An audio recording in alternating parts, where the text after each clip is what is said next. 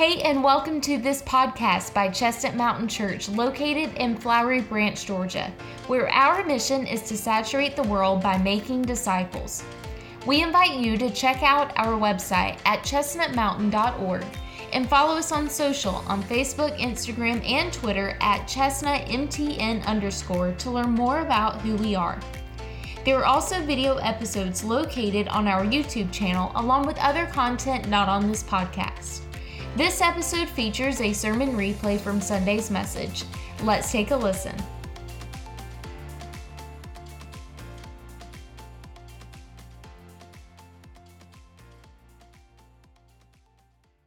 This morning, we're going to step into something that has really been on my heart for probably the last 2.5 months. And we're going to begin a series today over the next 3 weeks of what I believe is one of the most misunderstood and untapped resource for the Christian, for the follower of Christ. And I think if we're all real honest, what we're going to talk about is something that we all from time to time struggle with. We all struggle with what we call prayer. We all struggle with time to pray, how to pray, what to pray. And so we find out that what is supposed to be such a resource of blessing for us, honestly falls on us sometimes as a struggle because we go back and forth so much. And maybe you're struggling right now in your prayer life. Maybe your prayer life is just a constant battle. But what my heart is behind this and where God is leading us is one of the biggest reasons I believe that prayer is so underutilized is because we as Christians have simply complicated it. We've simply complicated this resource that God has given us by way of the power of the Holy Spirit living in us.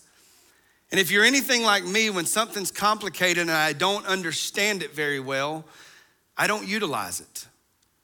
I don't utilize it because sometimes maybe it's intimidating or I don't know all the ins and outs. But if we were to examine all of our prayer lives today, I think the one thing that we would realize is that our prayer life often operates on one of two tracks. And one of those tracks, a lot of times our prayer life only consists of the things that we need from God.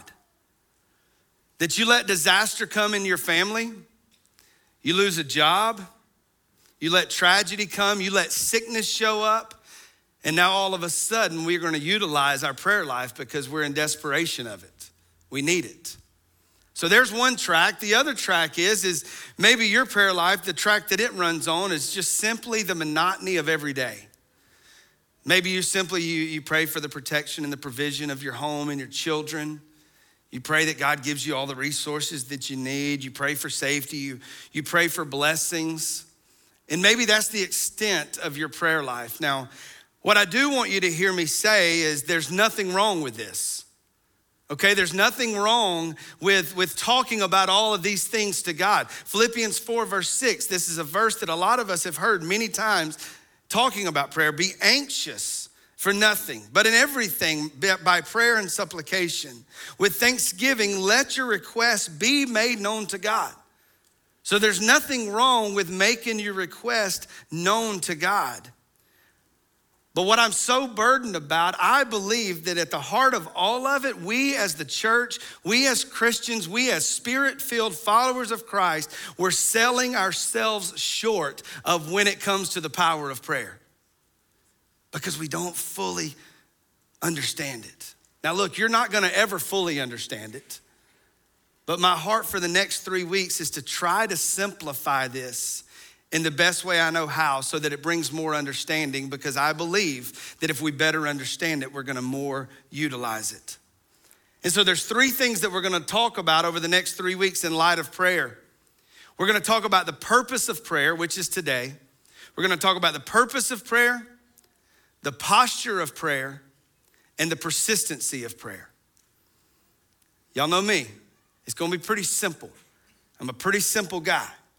And so today, as we look at the purpose of prayer, you're gonna realize that there's a lot of earth-shattering news when it comes to the purpose of prayer. And with that, I'm being completely sarcastic.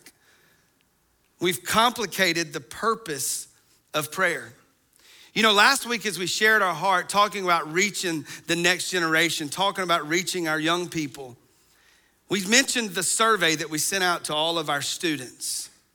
And we sent out a questionnaire for them to be able to answer that. One question is, what do I wish my parents knew? If I wish my parents knew what? And anonymously, our students got to fill that out and they got to send it back. And I read some of those responses last week. I was thinking about this. If I would have had more time, I would have done it. I wish I would have sent out a survey to you as church members and said, hey, I want to know what your thoughts are for prayer. What do you think the purpose of prayer? The purpose of prayer is blank. And anonymously allow you to respond so that we could have unpacked some of those questions or some of those statements. Because I think if we were real honest, we would have probably all been very similar in what the purpose of prayer is. And so while there would have been a plethora of answers, they would have been from all over the map. What I've tried to do is what I want to share with you is just several reasons of not necessarily what your thoughts are on the purpose of prayer. Well, but let's look at what prayer's not.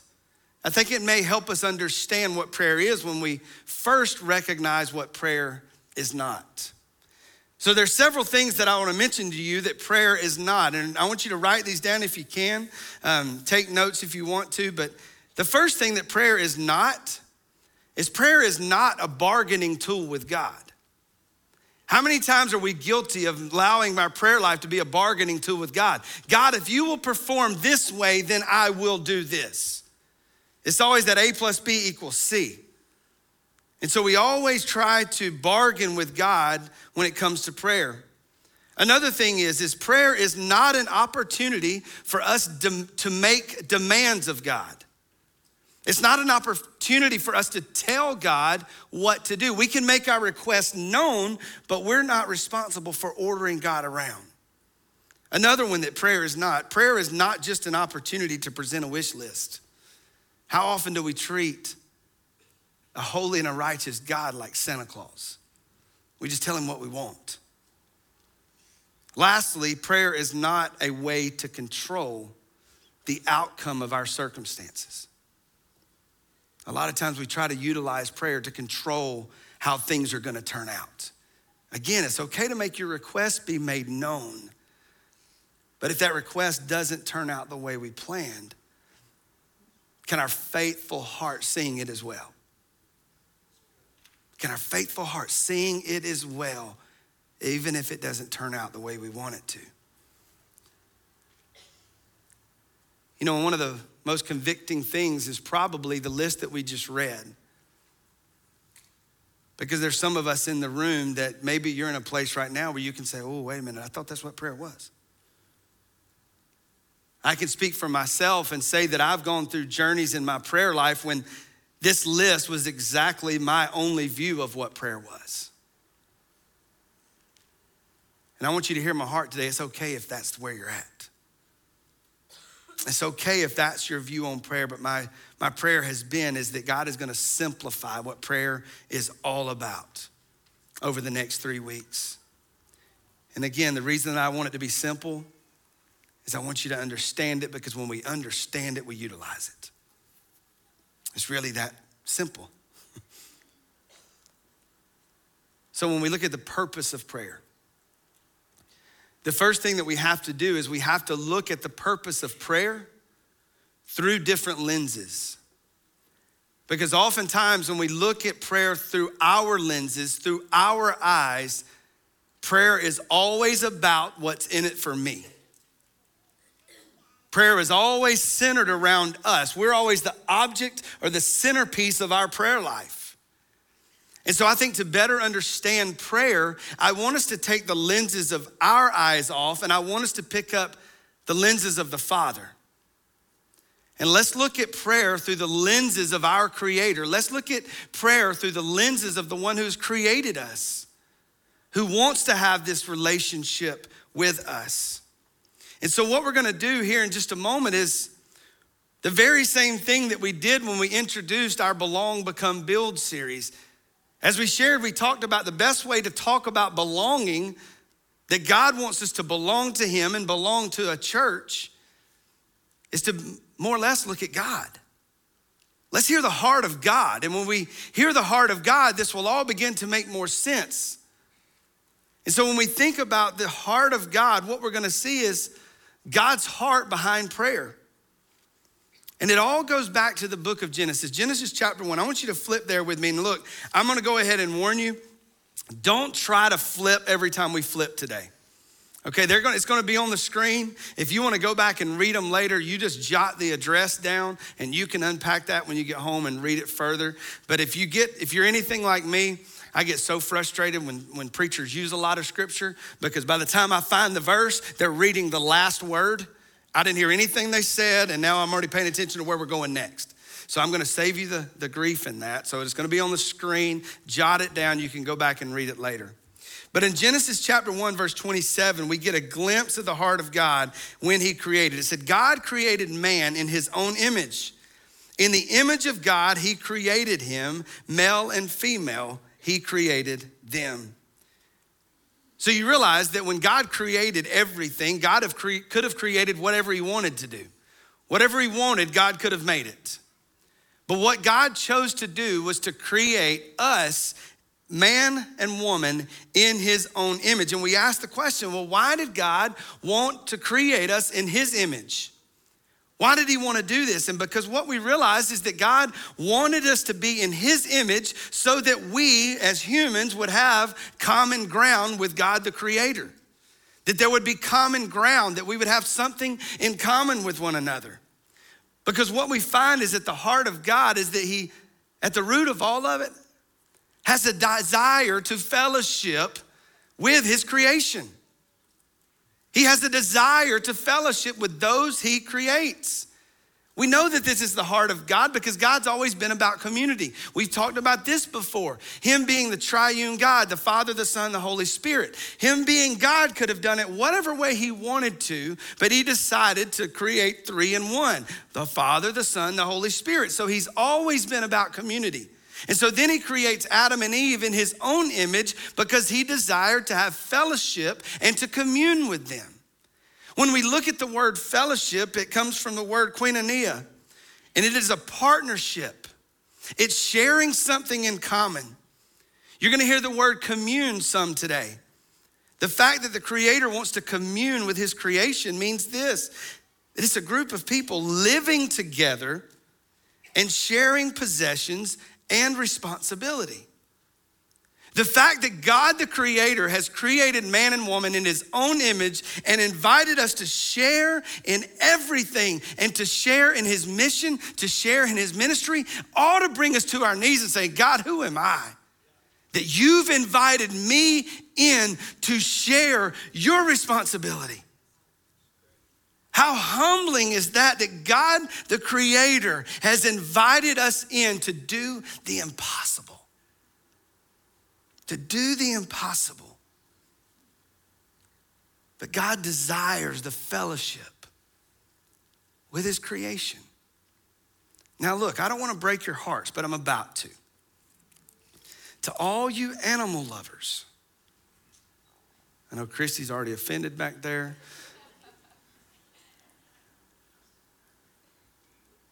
You realize that God created the animals before he did man and woman, right? What that lets us know is that animals don't satisfy. I know some of you are going, oh, all I need is my little kitty. All I need is my precious dogs. No, God had all that. And he said, these animals ain't gonna cut it. I want fellowship with something that's in my image so that I can have something in common. So I don't know what your animals are today. Maybe it's a dog, maybe it's a cat, parakeet. Do they even have parakeets anymore? I know when I was little, like that was a thing, you got to have parakeets. Maybe it's a gerbil, a hamster. I had a chipmunk one time too. I think he died of a heart attack because he got on the hamster wheel and the next morning he was laying there dead. But of all these animals, nothing satisfied like fellowship with an individual, with someone that I have something in common with. That's the heart of God, is God knew that these animals would not satisfy, so he took it a step further and he created man and woman in his own image because he simply desired the fellowship with his creation. Now, to get even a closer look at the heart of God, I'm gonna read a passage that we read just 2-3 weeks ago talking about belonging. In Genesis chapter 3, verse 8, you're gonna see the heart of God. It says, and they, talking about Adam and Eve, they heard the sound of the Lord God walking. I want you to highlight, I want you to circle, underline, whatever, that word walking. Heard him walking in the garden in the cool of the day. And a man and his wife hid themselves from the presence of the Lord God among the trees of the garden. Now, this is one of those times that when we look at the scripture, it's better to understand what was being communicated in the original language because it helps us to get a deeper view of what is actually taking place. Because oftentimes when we've talked about this passage, Genesis chapter 3, verse 8, that God is walking in the garden and that he's looking for Adam and Eve, that they hid, that he's seeking that, he's seeking to find them. Oftentimes our minds can go that God is pursuing man and woman because they've messed up. That, they've destroyed everything, they have broken the fellowship, and so now I'm gonna go find them because they've messed this up and we've gotta correct it and I've gotta talk to them, we gotta do all those things. But when we look at this word walking, what I want you to understand is in the original language, the definition of walking is this. It comes from the Hebrew word halak, and it's a repetitive and habitual movement. In such a way that this is the same word in the original language that is used in Genesis chapter 2, verse 14, when it's talking about river flow. It's talking about the flowing of the river. And so obviously the river's not walking, but the river would halak, meaning that it was constantly moving, that it was an habitual and a repetitive movement. So the fact when we look at that and we know that God is walking in the garden, he's halak in the garden. This is something that he habitually and regularly did every day because he desired the fellowship with his creation. Every day he's in the garden because he wants to spend time with his children. This is not something that he just did in response to the fall of mankind. This is something that he did every day, was to desire the fellowship with Adam and Eve that he dearly loved because they were his. He constantly was moving about their business. He was constantly with them. And so when we would just pause for just a minute, understanding that when the Bible talks about walking into the garden, this was the foreshadowing of Jesus, because a lot believe that this is physically Jesus walking in the garden before he's mentioned in the New Testament. And so Jesus is still the same yesterday, today, and forever. So if Jesus was constantly seeking the fellowship of those he loved, guess what? Jesus has not changed. Jesus is still halaking. I don't even know if that's the right terminology, but he is still moving. He is still about your business. And if we could just for a moment take time out and close our eyes and just think about what is spiritually going on right now, even in this room, that the presence of God is halacking around the room. He is moving around the room. He is seeking to have fellowship with every blood-bought believer in the room. He is seeking that fellowship. And he's moving about the room because he just wants to fellowship with his children. It's exactly what began in the garden with Adam and Eve. He was constantly moving. And the Jesus that we serve is the same yesterday, today, and forever. This is still his desire. This is still his heart, is to simply fellowship with one another. So all that being said, if we're looking at prayer through the lenses of our Father, it's the fact that God regularly and habitually pursues fellowship with you. He's just waiting. And we know that when we look all throughout the Old Testament, even into the New Testament. God desired this fellowship so much that we know that that's the storyline of the Bible. We've overcomplicated that as well. The storyline of the Bible is to simply reconcile a severed relationship to a creator God who loves you. That's it. That's the Bible in a nutshell. And so when we read through the Old Testament, we see all of these things that God was putting into place to play into the role of reconciling that relationship. We read about all of the sacrifices that were made. We read about all the laws. We read about all the systems. We read about all the priests. We're going to look in a moment at the Ark of the Covenant. And so when we look at all this, we kept seeing that things were being added to and that these visions were being given and they were being written down. And if we read that on the surface, we would read that and say, well, God just couldn't get his act together. God wanted to rescue us, but he tried this, that didn't work. He tried this, that didn't work. He tried this and that didn't work. So what is the Old Testament about? The Old Testament is not about God messing things up, but it's planting the seeds in us because we realize that these laws and all of this religious act, you realize very quickly that you can't do it. And so all of it is pointing to the need of a coming Messiah and the need of a coming Savior. It's birthing that in us, that yearning desire that I can't do this. All throughout the Old Testament, they constantly realized we can't do this. We can't meet this expectation to be in the holiness of this almighty God. And so then all of a sudden we see that the Son of God began to be prophesied. That there's coming a Messiah, there's coming a King, there's coming the Savior in the world of the world. So all of mankind's failures was always pointing to the Savior, that he's coming. He's coming in way of my Son, and I'm gonna let him be murdered because I love you that much that that's the only way we will ever be reconciled. That's the only way we will ever have fellowship together is by way of the sacrifice of my Son.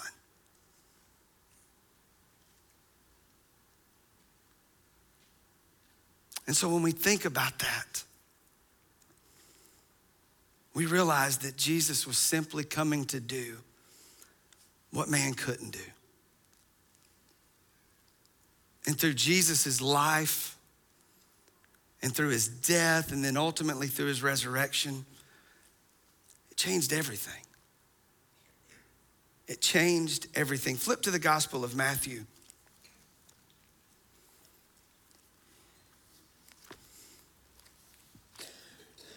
Matthew chapter 27. And I'm just gonna simply read 2 verses, and this helps us understand what took place in the moment of Jesus' death, what was offered to his children, what was offered to those who would place their faith in the finished work of what Jesus has done. Matthew chapter 27, verse 50 and 51, it says, and Jesus cried out again with a loud voice, and he yielded up his spirit. Verse 51, and behold, the veil of the temple was torn in two from top to bottom, and the earth shook, and the rocks were split. You see, the significant part about that passage is simply what we've even heard about this morning already, was the fact that the veil was torn. The veil was ripped from top to bottom. And to understand that, what we realize and what you can learn through reading of the scripture is that the Ark of the Covenant was what represented the presence of God. The Ark of the Covenant would have been placed in this small room that was behind this veil that we just read about. There would have been a priest that we would have gone to, and the priest would have taken a blood sacrifice and gone into the Holy of Holies and stepped into the Ark of the Covenant and offered this sacrifice and offered this bloodshed for the forgiveness of his sins as well as the forgiveness of the others. And so the access to God was limited. But what we see is that when the veil was torn, for lack of better words, we have an all-access pass to an almighty God by way of Jesus Christ becoming that high priest that did what we cannot do. But you see, oftentimes the Ark of the Covenant would be removed from this Holy of Holies when there was a battle to be fought or when the presence of God was needed somewhere. And then after it was accomplished, they would be taking the Ark of the Covenant back to the Holy of Holies. And what I want to ask you is this. I think if we look back and we're real honest, we still treat the presence of God as if he's behind a veil in representation of the Ark of the Covenant. And what I mean by that is you let tragedy come, you let a battle in the family come, you let sickness come, then what we all of a sudden do is we try to go get the presence of God and say, God, you're needed over here. I need you to perform a miracle. I need you to do this. I need you to do this. And then God shows up, and what we simply do is open the veil and place him back up and say, hey, you know what? I'll be back when I need you again. I think that would simplify a lot of our prayer lives if we were trying to sum it up. Because we really only want the presence of God when we need him to perform in some way for us. So really, we've not graduated from the Old Testament to the New Testament yet. Because remember, the presence of God is always on the move. And because of the sacrifice of Jesus, the presence of God is there whether you want it or not, because he's moving about his people. And so you say, well, Brian, why in the world are we talking? This is supposed to be the purpose of prayer. You've gone from Genesis, now you're in Matthew. We're not done, we got some more places to go too. You say, well, what is this teaching me about the purpose of prayer? You're about to hear the simplicity of prayer. All of this that God is doing is because God desires to fellowship with his children. So if we're gonna simplify prayer, here is the simplification of prayer. The purpose of prayer is to fellowship with God. That's it. The purpose of prayer is for you to fellowship and commune with your Creator. For you to sit down with him because you have access by way of Jesus Christ, the perfect high priest, the sacrificed Lamb of God. When you place your faith in him, you now have access to God the Creator. So the simplicity of prayer, what's the purpose? It's to fellowship with your Father. And you know, just like our earthly relationships, who do you desire to be around and to be with?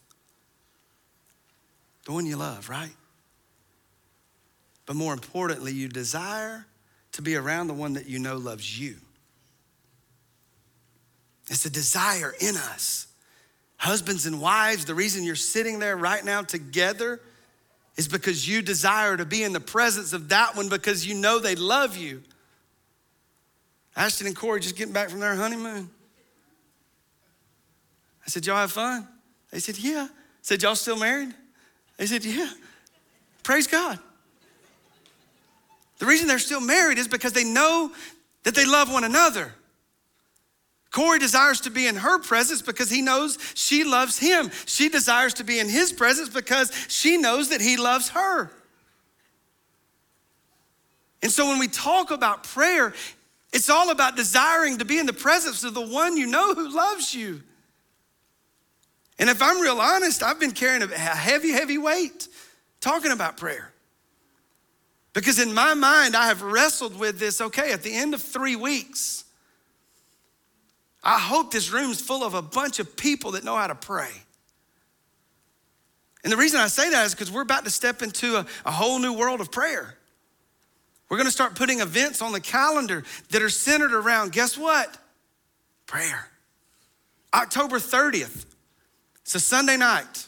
Yes, I said Sunday night, afternoon, late evening. We're gonna meet here at 6:00 p.m. and we're gonna introduce something that we're gonna start doing every, 4 weeks? I'm sorry, once a quarter, 3 to 4 of these a year. where we're gonna gather together as a church and we're gonna pray for the nations. We're gonna tell you what that's all about that night, what it'll look like. But if we're gonna saturate the world, don't you think it's time that we as a church ought to start praying for the world? And so that's what we're gonna do that night at 6 o'clock. We're gonna gather together and we'll pass and cast the vision of what this prayer for the nations is all about. But what I've been set free from is I thought, okay, God, well, depending upon how many shows up, gonna tell me how good I preached those last 3 weeks. But God said, no, you know what? It's not your responsibility to get them to pray. Don't you carry the weight of teaching people to pray. Yes, I'm gonna try to teach you. I don't even know what that really means, to teach you how to pray. All I can do is tell you to sit down and have a conversation with God. But at the end of the day, here's all prayer is about. It's you desiring to be in the presence of the one you love. So what my responsibility is in teaching you about prayer is to teach you to fall in love with God. Because if you can fall in love with God, you're gonna have a desire to be in his presence. And so God says, Brian, here's how you teach them to pray. You just tell them about me. Okay, I can do that. So that's what I'm gonna do. I'm just gonna read several passages that will simply remind you of the very things that you already know. But I think if we reflect on our prayer life, it would probably let us know a little bit that we've forgotten these simple truths. Romans chapter 5, verses 8 through 11. Again, just write these down. You've heard these verses before, but I want you to make note of them because all we're doing is putting on display the love of God. Romans chapter 5, verse 8 through 11. But God demonstrates his own love towards us, and while we were yet sinners, Christ died for us. Much more than having now been justified by his blood, we shall be saved from the wrath of God through him, through his Son. For if while we were enemies, we were reconciled to God through the death of his Son, much more, having been reconciled, we shall be saved by his life, not ours, by his life.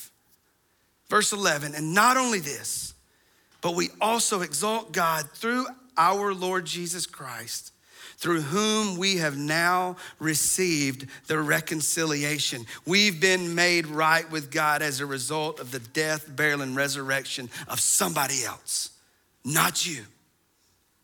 1 John chapter 4, verses 9 through 11. By this love of God was manifested in us, that God has sent his only begotten Son into the world so that we may have life through him. In this is love.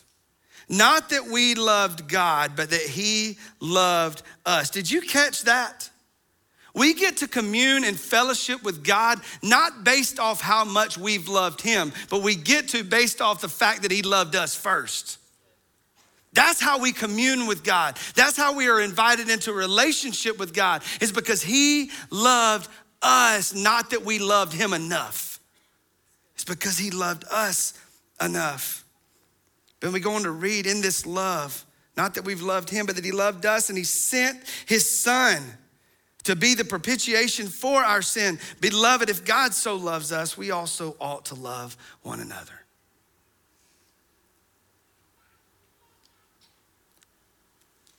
So all of these systems, all of these laws, all the priests, all the sacrifices that we read about in the Old Testament,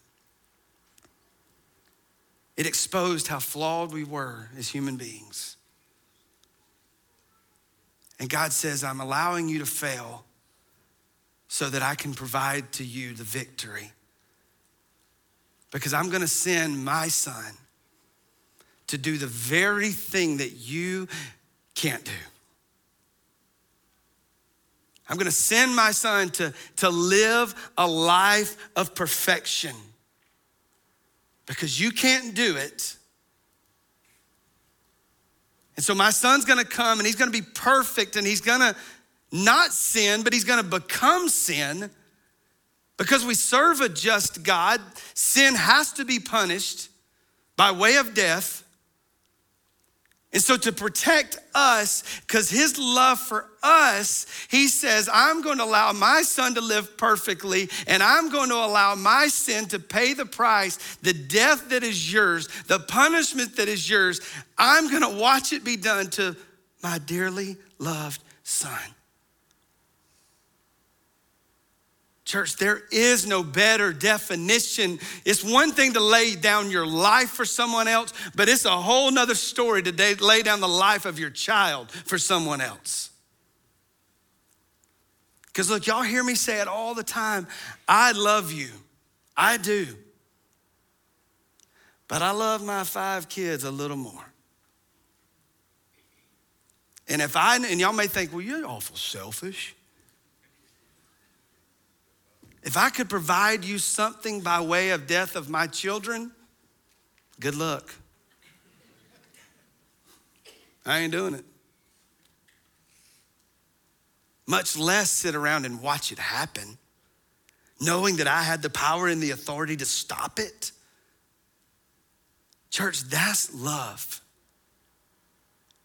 That is love, that while we were yet sinners, Christ died. We weren't good enough yet. We weren't following all the rules. We weren't being perfect. We weren't being holy. We were a mess.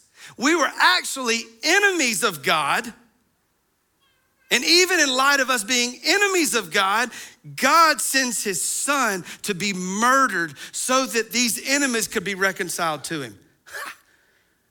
Makes absolutely no sense to my carnal mind. That's love. That is love. And I don't know about you, but when somebody loves me like that, man, I want to be around them. I want to be in their presence. But here's the promise. When this desire to be in the presence begins to boil, when it begins to become stirred, when it begins to become a hungry, when it becomes a thirst in us to be in the presence of God, what I love about it is we see again that God is the same yesterday, today, and forever. When we read what the prophet Hosea said, look at what Hosea says. Hosea chapter 6, verse 3. This is a promise about being in the presence of God. I got so many sticky notes, it ain't even funny. So let us press on to know the Lord. His going forth, listen to this, is as certain as the dawn, and he will come to us like the rain, like the spring rain, watering the earth. James chapter 4, verse 8 is a verse we're all familiar with. Draw near to God and what? He will draw near to you. So when we learn to love God, when we learn to have this desire to be in his presence, you are promised from his word, his character, because he is truth. If you'll just draw near to me, I'm gonna draw near to you. There's no stipulations. There's no strings attached. It is a promise. Because what the enemy's gonna tell you, the enemy's gonna tell you that you don't deserve to be in the presence of God. Because you know why? The enemy fears a praying believer. I read this in a book this past week, and it talks about the enemy and what he knows about prayer. We have a terrible enemy who knows that the prayer of a Christian is his undoing. The enemy who knows that the prayer is his undoing. It goes on to say, if Satan had 10 atomic bombs and the freedom to use them, he would drop them on the 10 most effective prayer chambers in the world. Can I tell you, church, that's what I want to be a part of. I want to be a part of a church that if the enemy had 10 atomic bombs that he could drop on a house of prayer, that he would say, hey, you know what? Chestnut Mountain is target number 1 because I fear them when they pray. I fear the presence of God in that place because it's a lot of people who are completely dependent upon his power and not their own. Because our prayer life is what causes him to be undone. But you know, the one thing that we often forget is that as the enemy tries to tell you you're unworthy, as the enemy tries to tell you that you have made too big of a mess to commune with God, always keep in mind that our fellowship and our communion with the Father has nothing to do with you. John chapter 14, verse 6. This is a verse that we often use when it comes to salvation. And it's where Jesus says that I am the way, the truth, and the life. No man comes to the Father but by me. I believe that also spills over into our prayer life. That the reason that we can approach the throne room of God, the reason that we can approach the feet of our Creator is because we approach in the confidence of what Jesus has already done.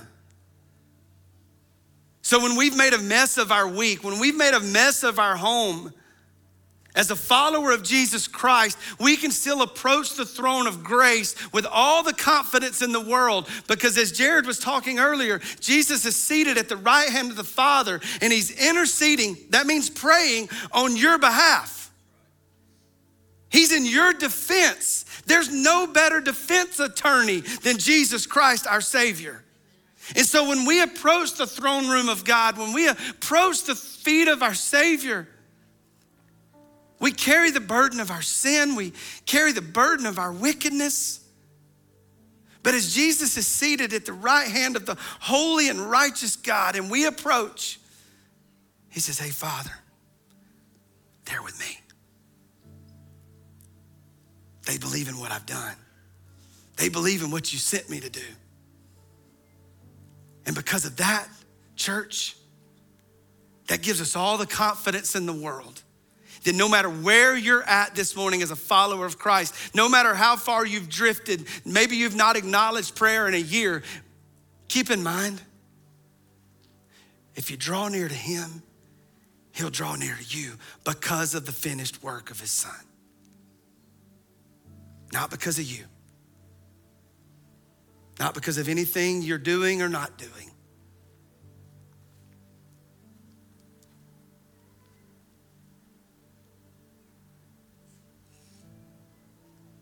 You know, oftentimes, I simply try to make it as simple as I can because I need it as simple as I can get it. And as a parent, I think about my children. You know, maybe you're a mom or a dad in the room, and as a mom or dad, there's one thing that means the world to you. And that's the fellowship with your child. There's nothing sweeter than sitting with your child and holding and talking and sometimes not even saying a word. So maybe your child this morning, maybe your child has gone astray. Maybe you haven't talked to your child in a year or 2 years. Or maybe your kids are at that age right now where they're like that 15, 16, 17, and you're not cool anymore. And they don't sit with you anymore. They don't talk with you anymore. As a mom or dad, how do you respond? No matter what your kid's done, no matter what they're doing, no matter where they've been, you let that phone ring and your child's name's on it. Everything stops. And all they're doing is trying to draw near. Because of the love that you have for them, what do you do in response? You draw near to them. It doesn't matter where they've been, it doesn't matter what they've done, but the second they call the name Daddy, Daddy's gonna be there. As a mama, the first time you hear that child call mommy, it don't matter where they've been, it doesn't matter what they've done, but you have an instinct in your body because they're yours, you're gonna turn, you're gonna respond, and when they draw near to you, you're gonna draw near to them. If we have a love like that, how much a greater love does a heavenly Father who created us hear when we cry out to him, Father, I'm sorry. I can promise you the Father does. He doesn't look and say, you shouldn't have done that. We'll talk about it later once I calm down a little bit. Because remember, the Son of God's at his right hand. And he's saying, that's the very thing I've already paid for. And so when we approach the throne of grace and we call out to God, God, I need your help. God, I'm sorry for I failed you. God, I'm sorry I'm not acknowledging you. I'm sorry I've not prayed in months. God, I'm sorry that I've treated you like the Ark of the Covenant, that I only take you out when I need you. Can I tell you this morning, you take a step to him. And according to the word, he's gonna step near to you.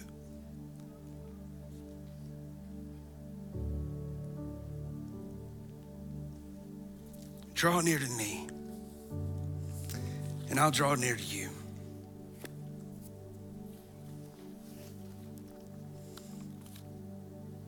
But you know, the weakest Christian is a prayerless Christian. As we were getting ready this morning, Brandon Sloan was talking about it, and he said, you know,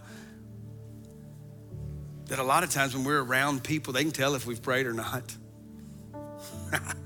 That is true. Husbands, do not look at your wife when you get home and say, I can tell you ain't prayed today. Do not use that. But there's a reason that the enemy doesn't want us praying. Because when we're praying, we're in step with God. We're walking with him. We're walking in his power. We're walking in his grace. So maybe just simply your prayer life has been distracted. Draw near to him and he'll draw near to you. Thank you so much for listening to this episode. If you made a decision or if you have any questions about salvation or anything about this Christian journey, one of our pastors would love to connect with you. So to connect and find out what your next steps are, go to our website at chestnutmountain.org/nextsteps, and there will be a form for you to fill out so one of our pastors can connect with you. We also want you to do 3 things right now. Number 1, leave a review on this podcast. Tell us what you think, and also a review allows us to reach even more people. Number 2, subscribe to this podcast if you haven't already so you don't miss an episode during the week. And number 3, we want you to go check out our Chestnut Mountain Church YouTube channel. So maybe there's some visuals in this episode that you couldn't see but wanted to see, and that's why we have video versions of these episodes along with other content not featured on this podcast right now on our YouTube channel. Lastly, we invite you to join us live for worship on Sunday mornings in person at 9 o'clock or 10:45 a.m. Eastern Standard Time, or online at 10:45 as well. Learn more about us on our website at chestnutmountain.org, and don't forget to follow us on social at chestnutmtn_ for more encouragement and to see all what God is doing in and through CMC. We love you, we're praying for you, and we'll see you next time.